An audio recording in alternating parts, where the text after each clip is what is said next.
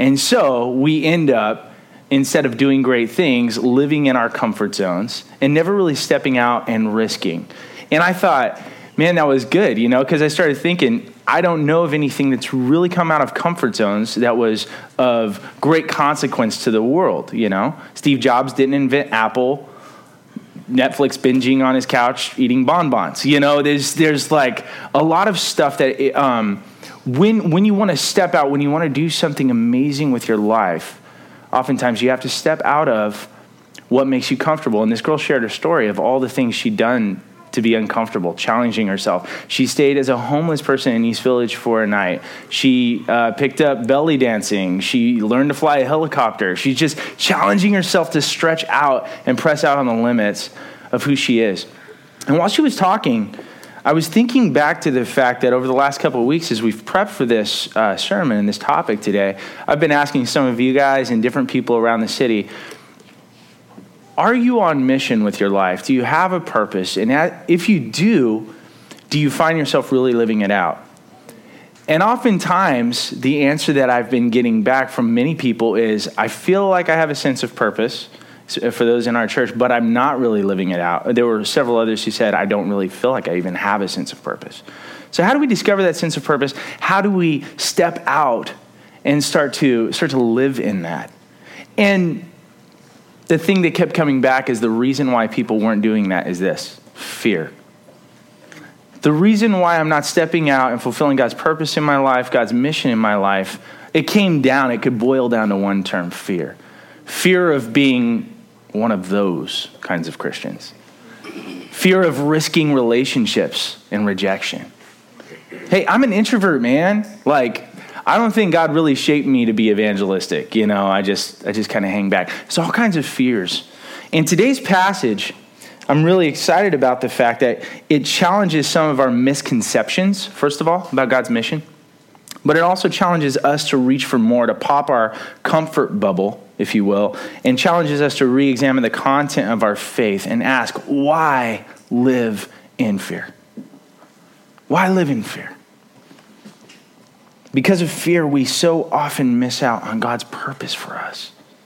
But today, if you'll allow this passage to inspire your faith and really speak to your heart and challenge your fears and your objections, I believe you'll find yourself really living a life on purpose that feels more fulfilling and more fruitful than ever before. Are you guys with me? All right, cool. So 4 points, 4 things that God gives every one of his disciples that we see in this passage.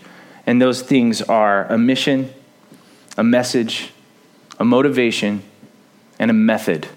All right? So let's dive right in. We got a long way to go and a very short while to get there. So I'm going to push fast, so try to stick with me the best of your ability. Number 1, God gives us a mission. Now, I wanted to read the chapter before this too, but there's just not enough time. But in chapter 9, Jesus sends out his 12. So he sends out the 12 apostles, and he sends them out to do 3 things: to preach, to heal, and to cast out evil spirits. And which are, of course, 3 things that we see Jesus doing all throughout his ministry. And when you think about that, preaching is proclaiming the good news of the gospel and persuading people of truth. And when you think of Jesus, he cast out demons. He helped free people and liberate people from the bondage and the dark spiritual darkness and depravity and despair that people are in.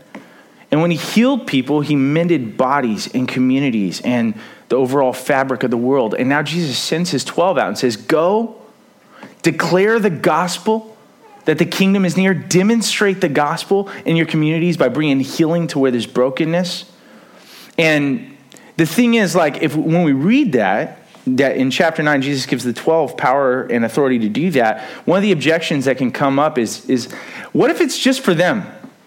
What if this is just for the special people among us, the people who are gifted this way? I don't really feel like it's for me. The whole idea, did you read that? He gave him power to tread on serpents and scorpions and tells him, don't take any money, and I'm sending you out as sheep among wolves. That's scary, right? I don't feel called to that, maybe, But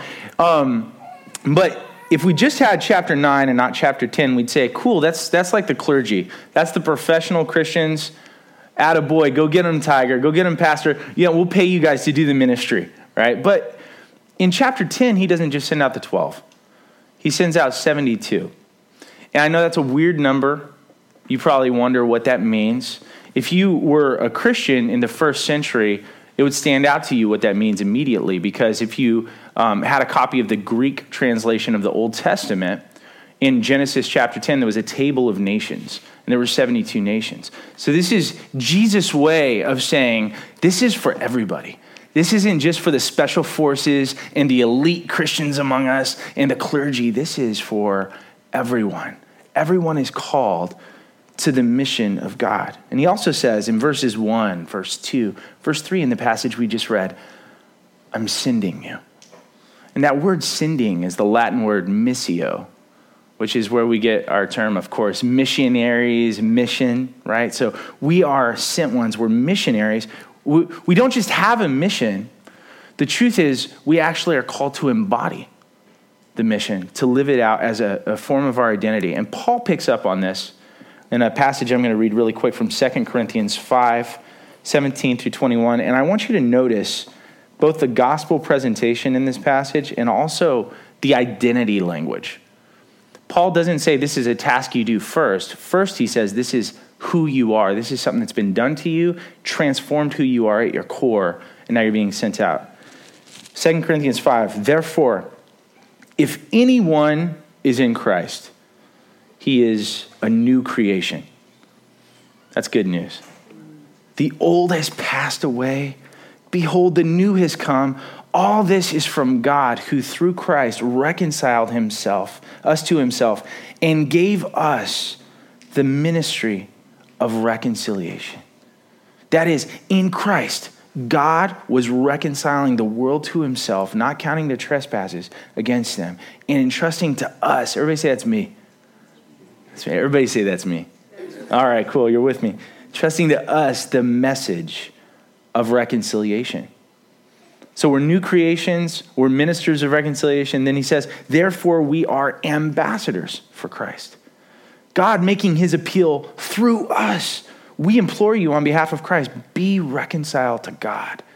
And you say, what is this message of reconciliation? What is this gospel? He lines it out right here. For our sake, he made him to be sin who knew no sin, so that in him we might become the very righteousness of God. So you see what Paul is saying? Paul is saying, if you're in Christ, you're a missionary. You're a minister of reconciliation. You're an ambassador. This isn't just for the special elite. This is for all of you if you're in Christ. And we could go on and on into that, but we have some other points to get to. I just want to make this point. You don't have a mission. You have a mission, and your life has incredible purpose, meaning, and value. Don't let anybody tell you otherwise. Don't let anybody fool you into thinking that your life doesn't have a mission or a purpose or value. Jesus says in this passage, I've brought you in. I've reconciled you to God. I've healed you. I've blessed you. And now I'm sending you back out. Why? To bring others in, to heal their hearts, to bless them so that they can do the same thing. And that creates this community all throughout the world that renews the fabric of this broken world that's been torn by sin. I want to reconcile the world through you. And you ask, how does he do that? It's almost like you can hear God saying, look, remember before I met you? Do you remember when you were having to be your own savior? When you were having to manufacture your own sense of significance? When you were always fighting against that inner sense of inadequacy? It was understandable back then that you could be a little self-absorbed, right? Absorbed in your own life, your own problems, your own issues, your own survival, but not now. I've met you. I've dealt with your shame. I've loved you. I've provided satisfaction for the deepest longings of your heart. So now you don't need excuses. You don't need to be absorbed in your own little issues anymore. Get out there. I'm sending you out. Go live for others. And you ask, okay, well, that's great theory, but what does that look like for me? Right? Because it sounds kind of like just a general statement. One of my favorite passages, and I'll kind of close this point up with this, is Ephesians chapter 2. That also highlights the gospel, verses 8 through 10. Paul says, "For by grace you've been saved through faith. It is not of your own doing. It's a gift of God, not a result of works, so that no one can boast. For we are his workmanship." That's the Greek word there, poeme, which is, of course, etymologically where we get our word poem today. So you are God's workmanship. You're a masterpiece he's crafting. He's spending time on you. You've been created in Christ Jesus for good works, which God prepared beforehand that we should walk in them. So you weren't saved by your good works, but you were saved for good works. That's what Paul says. And it's not just that you were sent out in the world in general on mission. I think one of the ways that we fall short in talking about mission often is that we talk about it in a very general sense. But I want you to consider the fact that there are particular things that God has for you. As Liam Neeson says, I have a very particular set of skills that I've acquired over a lifetime, right? You have particular people in your life that God has called you to. You have particular things God has called you to do. You were shaped to be the instrument for healing. I just want you to pause and ask yourself if you really believe that's true. In other words, your experiences, whether they're good experiences in your life, your joys, maybe even your sorrows, your race, your age, your personality, your gender, your gift set, all the things God's purposely combined in you and shaped you, because there are some hands out there that only you can hold. And there are some needs out there that only you can meet. And there are some demons out there that only you can drive out. There are certain people that God has prepared for you to be the healing agent of his grace in their lives. And this is so utterly different than the reigning worldview, right? That basically biological life is just an accident. There's no real rhyme or reason for it. You're not here for any purpose. You know what Heidegger called Geworfenheit? Which is just, I'm sure we're all familiar with that, which is just, it means thrownness. You're just kind of thrown purposeless into the world, right? But Jesus doesn't talk about thrownness. He talks about sentness. That at the core of your identity in Christ is a mission, a purpose, a sentness. So everyone has a mission, and God wants you for nothing less than this grand mission to bring about the reconciliation of all things, to heal creation, to rescue broken lives. And how? Well, it begins with a message, and that's point number 2.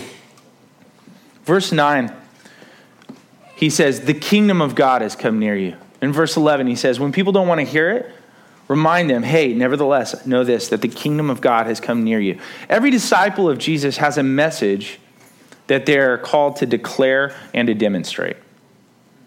Jesus sends us out to communicate by any means necessary the gospel, the good news. You say, well, what's a gospel? We talk about the gospel a lot here, but let's define it. When Jesus began using that word, it was already a pre-existing word that had a pre-existing meaning. It was very specific, right? We have a document, for instance, that talks about the gospel of Caesar Augustus. This is the gospel of Caesar Augustus going out. So what is a gospel? Tim Keller says it this way. He says, a gospel is news of an objective history-changing event that affects everyone. And you say, wait, there's a gospel of Augustus Caesar? What is that? But what the gospel meant was the declaration that he had ascended to the throne.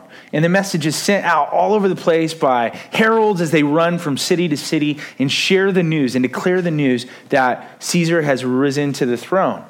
It's an announcement of the news of an amazing history-changing event that affects everyone. So you can't say, hey, it doesn't affect me. He's not my emperor. No, well, sorry, he's the emperor, and you're going to have to deal with it one way or the other. There's a great example of this in I think it was 490 BC, the Battle of Marathon, where the Persians were coming in and they were getting ready to destroy Greece, just level them to the ground. And the Athenian army goes out to fight them on the battlefield of Marathon, right? The plains of Marathon. And they go out, and there's no hope, and everybody knows they're going to get killed. and Athens is going to be open to attack, and the Persians are just going to swing in there and destroy them all. So there's panic in the streets of Athens, and everybody's freaking out. And by some amazing miracle, the Athenians win the day, and they crush the Persian army, and then they say, oh my gosh, we got to get back as soon as we can to Athens. We've got to deliver the gospel. There's going to be panicking and rioting and looting. Send somebody back. And they send a runner back who runs 22 and a half miles, which is where we get our modern day distance marathon, right? And he runs and he gets into the city out of breath, and he only has the strength to say these simple words. He says, rejoice, we've triumphed. And he falls dead from exhaustion from the marathon. So when Jesus says, go proclaim the gospel to everyone in creation, do you realize the enormity of what he's saying? Like he said, he hints at it in verse, is it 18? I saw Satan fall like lightning. I was there before the foundations of the earth. I'm the uncreated one. I am God, is what he says. Right? If Jesus was just a prophet, the gospel could be like really good advice on how to live, how to pray, how to find life. And you may take it or you may not at the end of the day. But if what Jesus says is true, if he actually did see Satan fell, if he is who he says he is, then his birth, his ministry, his gospel, it's a history-changing event that affects everything. It changes everything. And you have to respond to it, or else history will leave you behind. That's the whole point of Luke 10 and sending out the 72. In Jesus Christ, the kingdom of God has come near. If you reject him, history will leave you behind. This is the best news ever. Like, do you understand what it means that the kingdom of God has come near? It means the way the world was meant to be, the shalom of God, the peace, the way things were before the fall, before sin destroyed everything, before the selfishness of our heart has destroyed even our own lives and others around us. The way the world was meant to be, that's the kingdom of God coming near. And you're invited to take part in that, to enter life the way it was meant to be lived, to experience healing in your life, in your marriage, in your relationships, in your body, in your soul, to be part of the meaning and purpose of the restoration of all things. Like nothing will give your job more meaning and significance when you go back tomorrow morning than the gospel. Because you're working at your job toward the restoration of all things. You're taking part in the great mission of God. And if the gospel is true, the most loving thing you can do is share it. And the most unloving thing you can do is not share it. It would be like if you discovered the cure for cancer, had some stroke of genius, boom, and it hits you. And if we took these three fruits and mixed them together, right? And all of a sudden you had the cure for cancer, but you didn't want to share it. You just kind of kept it to your own family. And when they got sick, you would help them.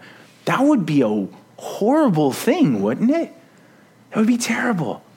If the gospel is really true, if it is the best news ever, one of the worst things we can do is keep it to ourselves and not share it. Anybody still with me? Okay. It's tense in here. This is almost as bad as when you preach about money. It's just like, oh. All right, so Jesus gives us a mission. He fundamentally shifts who we are at a core. He calls us missionaries, changes our identity. 2, he gives us a message that the kingdom of God has come near. And 3, Jesus says, your motivation is so important. Because if you have the wrong motivation for this, you'll destroy the message. And you can actually destroy lives. Look at what he says here. Point number 3. I just want to ask you a question. Like, think about this. How can we stop from becoming egomaniacs? How can we stop from being those angry people that we see sometimes with the picket signs and the bullhorns telling everybody they're going to hell? How can we stop? How can we keep from being people who don't have empathy with people who are different from us? People of other religions, people of other worldviews. How do we stop fearing rejection and seeking approval? How can we overcome our fears around mission? Well, it's all around our motivation. And Jesus talks about this in verse 17. The 72 returned with joy, saying, Lord, even the demons are subject to us in your name. And he said to them, I saw Satan fall like lightning from heaven. Behold, I've given you authority to tread on serpents and scorpions and over all the power of the enemy, and nothing shall hurt you. So he's saying, yeah, of course my gospel is going to give you power to do the work it's sent out to accomplish. But, he says, verse 20, nevertheless, do not rejoice in this, that the spirits are subject to you. Jesus says, I don't like your motivation, guys. I don't like the joy that's driving your mission. I don't like the way you're getting passion for your mission. Rejoice not that the spirits are subject to you, but rejoice that your names are written in heaven. What's Jesus doing here? Well, here's what he's saying. He says there's a kind of motivation for the mission that's actually bad. And there's a kind of motivation for the mission that's good. And to figure out the difference, it becomes the solution for our fears around mission. Okay, so first, he's saying, don't do some things. What's he saying don't do? Rejoice not that the spirits submit to you. Now, I know you say, like, what's wrong with that? Right? Why not get excited about what they saw as they went out, as they pray for people, as they see marriages come back together and lives healed and demons cast out and sicknesses be healed? Like, why not be excited about that? But if you look carefully, that's not what he's saying, right? It's absolutely fine to be excited about the work of God. But look at what they say. They're not excited about having liberated people, right? Did they come back saying, wow, Lord, we've helped people. People are free. People are liberated. Homes are back together. Race relations are better. Like, everything's amazing. No. Here's what they said. Wow, Lord, we're really something, aren't we? Even the demons submit to us. If you really want to get a gist of what Jesus is warning you against, you got to look at the second clause there, right? He says, rejoice not, but rejoice that your names are written. What's it mean to have your name written? I think it's kind of lost in its significance for a lot of us, because when we have our names written down, it's mostly in the mailbox with envelopes, and there's a printing press, and it's kind of a commonplace thing to have your name written down. It might even be negative, depending on how many bills are in your mailbox, right? And so seeing your name written down isn't always a positive thing. But in ancient times, this was a huge thing before printing, right? If your name was written down, you were somebody. And the metaphor Jesus is using is probably referring to the fact that in every town there was like a town roll, kind of like a census. And there's only citizens had their name written there, which the citizens were a really small minority of the people that actually lived there, right? Citizens were people of name, you know. To have a name in ancient times meant to be like a nobleman or somebody. Everyone else that lived in the town, there were servants and retainers and artisans, but to have a name meant you were somebody. And here's what Jesus is saying. He's saying, I don't want you to get your sense of self, to feel like you're really somebody because of what you've done, but because of this. What? He says, pause and look at what you're resting in. Get a sense of what it is that you're looking to get a sense that you're somebody. Is it your power? Is it your gifts? Is it your accomplishments? Is it your performance? Because if it is, that'll lead to the same thing that got Satan kicked out of heaven, that pride. We swell with pride when things go well. Listen, when you go out on mission to people to declare and demonstrate the message of the gospel, and while you're going out, your heart motivation sounds like this: I know I'm somebody because I'm having an impact. I know I'm somebody because people are listening to me. I know I'm somebody because people are experiencing change. Jesus is getting at this. In the end, that's not going to help. In fact, eventually it'll destroy you. It'll destroy the mission. And why is that? Well, it's because people who find their sense of significance and their power and their pleasure and their performance, people who say, I'm somebody because I'm really on mission. I'm somebody because I'm really helping people and bringing change. I'm somebody because people are listening to me, etc. First, when people do listen to you, you're going to become a coercive, manipulative person to those who believe in you and what you're saying. Why? Because they're like your trophies. They're the people they're how you know you're somebody. And how are you going to treat people who don't listen to you, who reject you? You'll be resentful, right? You'll be resentful because when people reject you, they threaten your very sense of self, your core identity, your value. That's why when your self-image is based on your performance and people don't listen to you, you say things like the disciples did in the last chapter. Back in chapter 9, when the disciples told him, Lord, should we call fire down from heaven on these unbelievers? Think about that. What led them to say that? That is what the world sees happening with so many religious people. They're scared of it, and they should be scared of it. They feel repulsed by it, and they should feel repulsed by it. Even Jesus sees it happening in this group of 72, and he says, guys, stop. Rejoice not that you have all this power. Rejoice not in your gifts. Rejoice not in your performance. I've got a better way. Rejoice that your names are written in heaven. What does that mean? Well, ancient people believed that at the end of the world, at Judgment Day, the books would be open, and there in the books would be all the things you've ever said, all the things you've ever done, and all the good and all the bad would be there. And if the good outweighed the bad, your name would be written in the book of life. And Jesus says, let me tell you what the gospel is. Your name is already written in the book of life. You say, how can that be? Past tense? Name is written? My life's not even over yet. We haven't found out how that person's going to live. How could their name be written in the book of life? And Jesus says, that's what the gospel is. The gospel is, don't rejoice in what you do. Rejoice in what's been done for you. Don't rejoice in what you do. Rejoice in who you are in me. You've already been accepted. You're already in. You're already somebody because of the gospel. You know, you go to like one of the classiest restaurants in San Diego. Name one. What's a super classy restaurant here? Huh? Maroon. You go to the Marine Room or Chick-fil-A. You go to the Marine Room and the maitre d' welcomes you and he says, welcome. And you say, yeah, it's my name. I have a reservation. Is my name down? And he says, Larson, yes. Right this way. Follow me. You know. See, in Jesus, in the gospel, Jesus Christ says the door at which you've been knocking all your life is open to you. All the beauty you've been seeking, this is the beauty you're after. All the loves you've been chasing, this is the love you've been seeking your whole life. The door is open to you. Right this way. Welcome into the heart of things. Welcome into the life of God. It doesn't matter if you fail. It doesn't matter your performance. It doesn't even matter whether people listen to you. I know this is tough, right? Listen, if you're rejoicing in being a great mother or a great father, I have news for you that one day your kids will fail you. Or one day you will fail them. And then what will you do? If you're rejoicing in your portfolio, how much money you got in the bank, it'll fail you one day.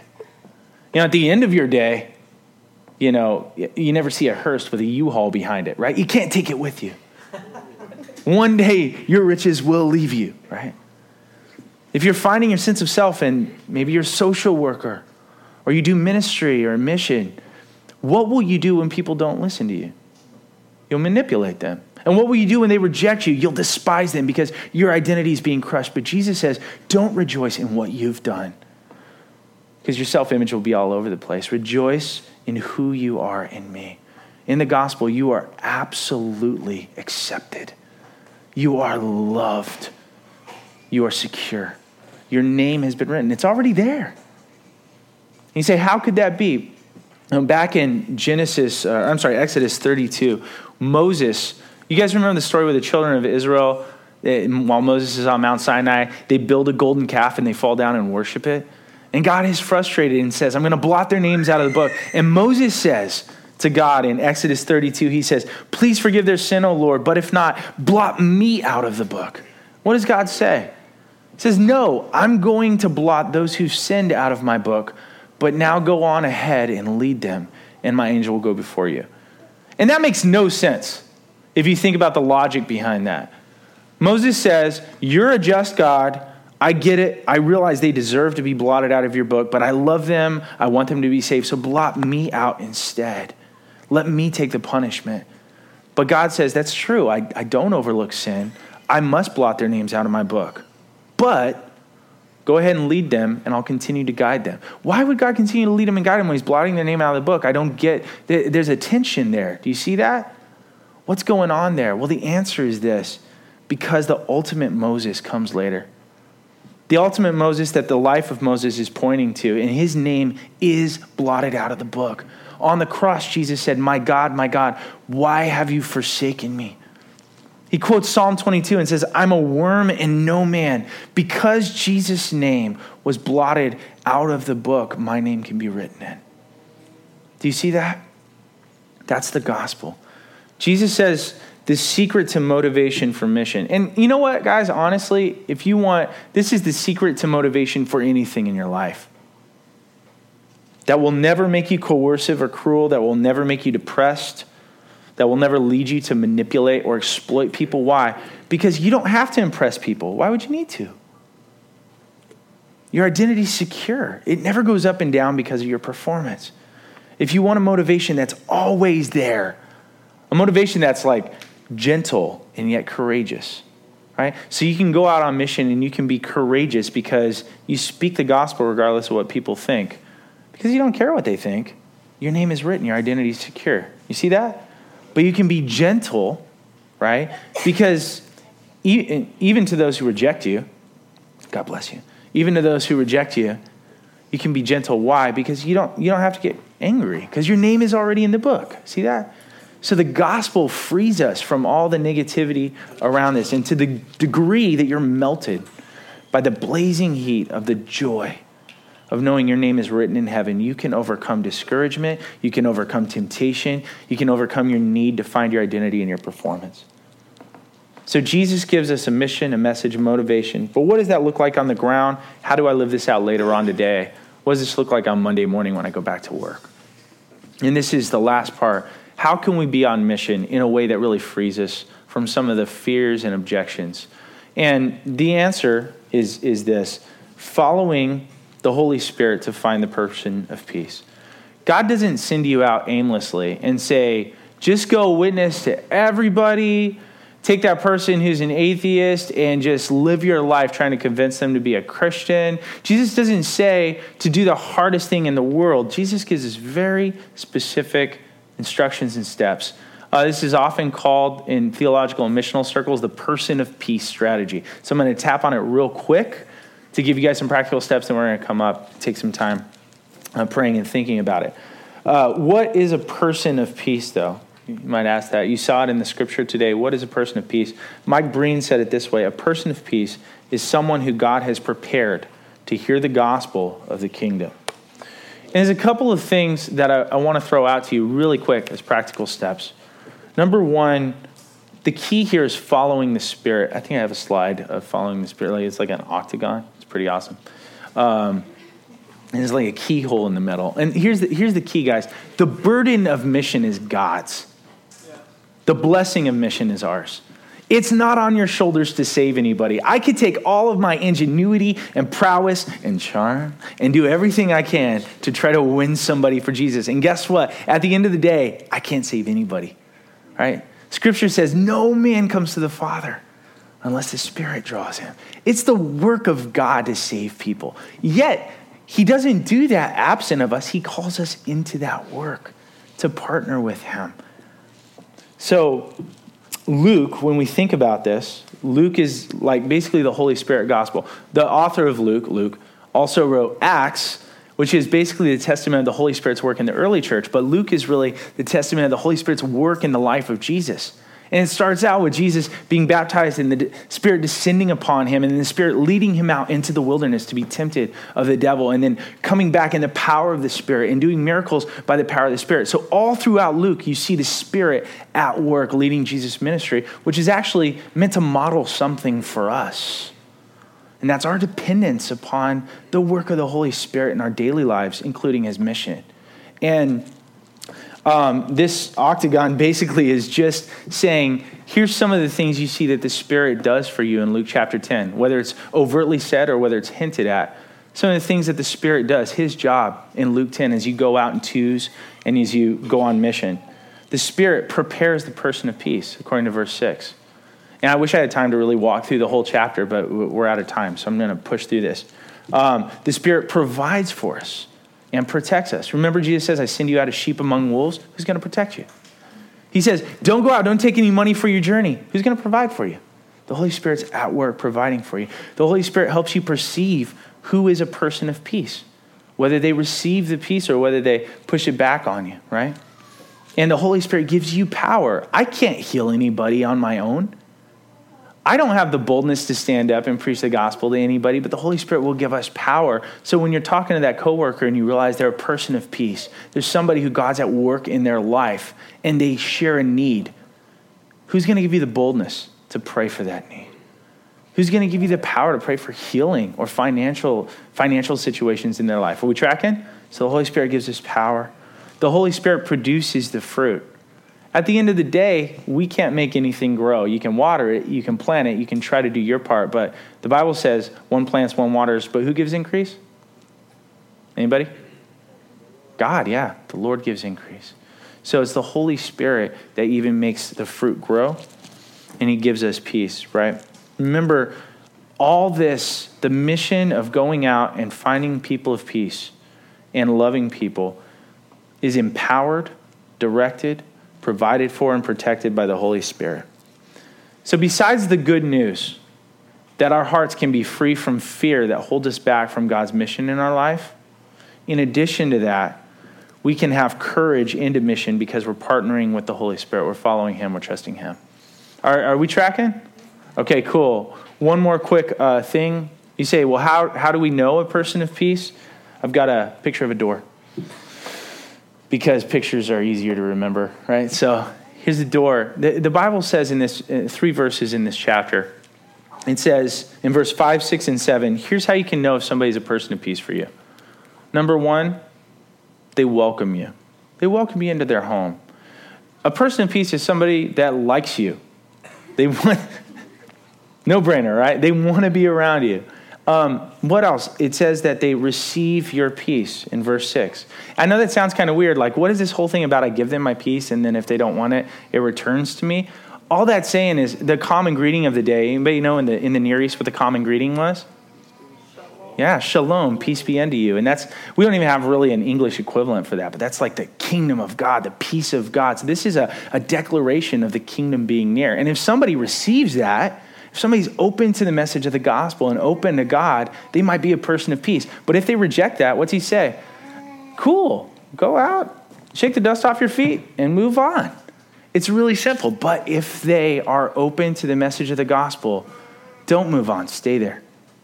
Be with them. And the third thing you see, they welcome you, they receive you, and in verse 7 it says they serve you. These are people who believe in you. They love the mission that's going on in your life, and they want to help you accomplish it. They serve you. They find ways to help you. They find ways to bless you. So think about that. In your life, who are some people that like me? Who are some people that seem to be open to God, kind of seeking? And who are some people that like me enough that they're blessing me and they're pouring into my life and they like to spend time with me? Who are those people? They're probably a person of peace. And what's the Bible say to do when you find those people? Invest in them. It says, don't go to the next house. The goal here isn't to try to get a bunch of converts and get a bunch of numbers on a statistics board and say, look, we're winning the world. The goal here is to invest in people. Jesus didn't come to call us to make converts. He calls us to make disciples. And the only way you can do that is to stay and live life with people. You don't just go and declare the gospel. You have to live with people and demonstrate the gospel. So whose life are you investing in?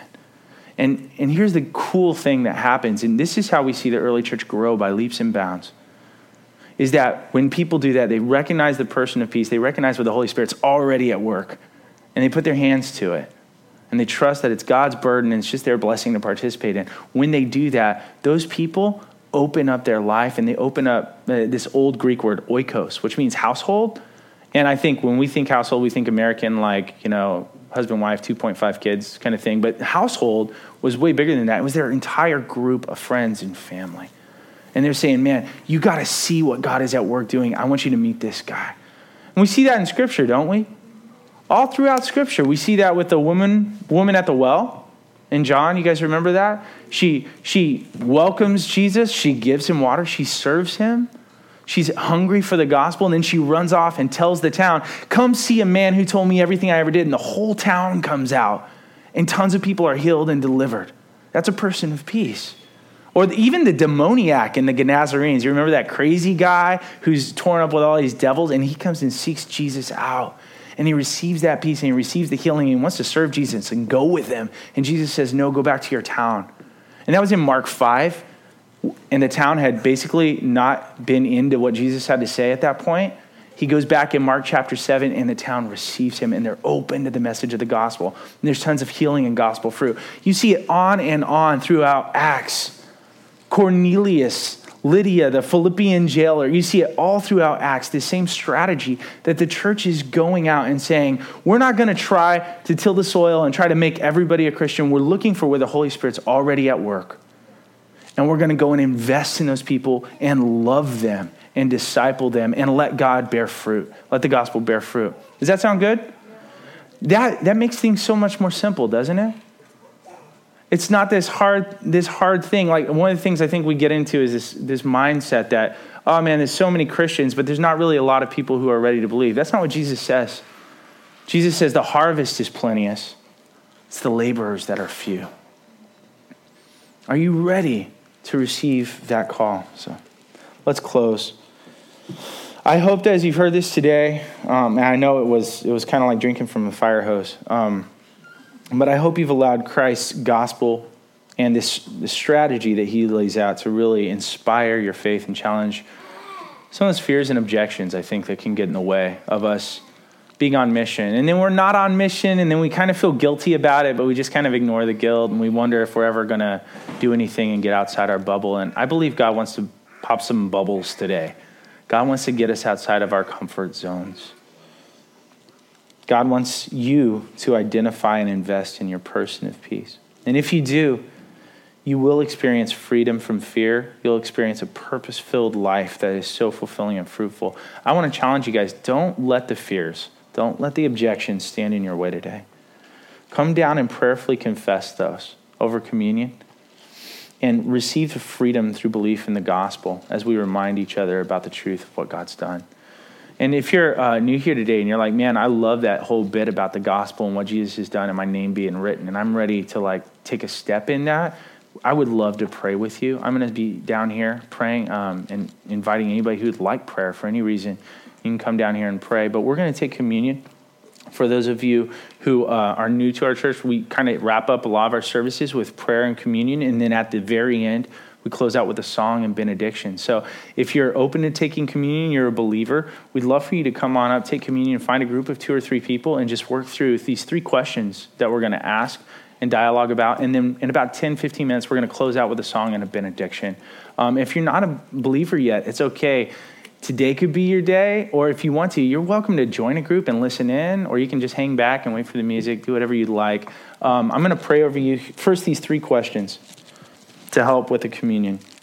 First of all, just a confession. If you've had fears, if you've had objections to getting out there and being evangelistic and being on mission with God and fulfilling that purpose for the healing of the world, what fears and objections have held you back from God's purpose in your life? But we don't have to stop there. We can believe. How does who you are in the gospel free you from that? How does the good news of the gospel free you from the fear and the objection? And lastly, if you want to step out, who's at least one person of peace in your life that you can begin to step out in faith and begin to invest in? Sound good? Let me pray over us. Father, thank you so much that in your goodness, in your graciousness, it's scandalous grace, because we did not do a thing to earn it. You sent your son as a missionary for our hearts. You sent him with a mission to woo us back to yourself, to be a minister of reconciliation. And so many of us here today have experienced the life that comes from that, the life that comes from being reconciled to God and walking with God. And we want more and more people to experience that, Lord, that life of freedom, that life of healing. We've seen in the last month marriages healed in this church miraculously. We've seen people physically healed because of your work, God. We thank you for that. We thank you for this gospel you've given us. Thank you for those who are sitting here right now that might be feeling a call and a nudge in their heart, even for the first time, or some who have sat here for years, and they're feeling a call and a nudge at their heart for the 101st time, million and first time, to come and give their life again to you, to trust you, to say thank you so much for your grace that's undeserved. I believe. I'm ready to follow you. And God, I pray you, as we come down today and pray and confess and take communion and remember that you came on great mission to us at great cost to yourself, and you purchased us back from the dead. You became sin who knew no sin so that we could become the righteousness of God. I pray that we would partake in communion and experience healing in our own hearts and lives, that we would challenge unbelief wherever it shows up, and that we leave here today with a stronger sense of purpose and value for our relationships, for what we're doing at work, for reweaving this broken fabric in the world that's been torn by sin, all by the power of you at work in us. Thank you for your gospel that frees us from fear. Thank you for your spirit that leads us into mission. And I pray that you would have your way over the next few minutes. In Jesus' name, amen.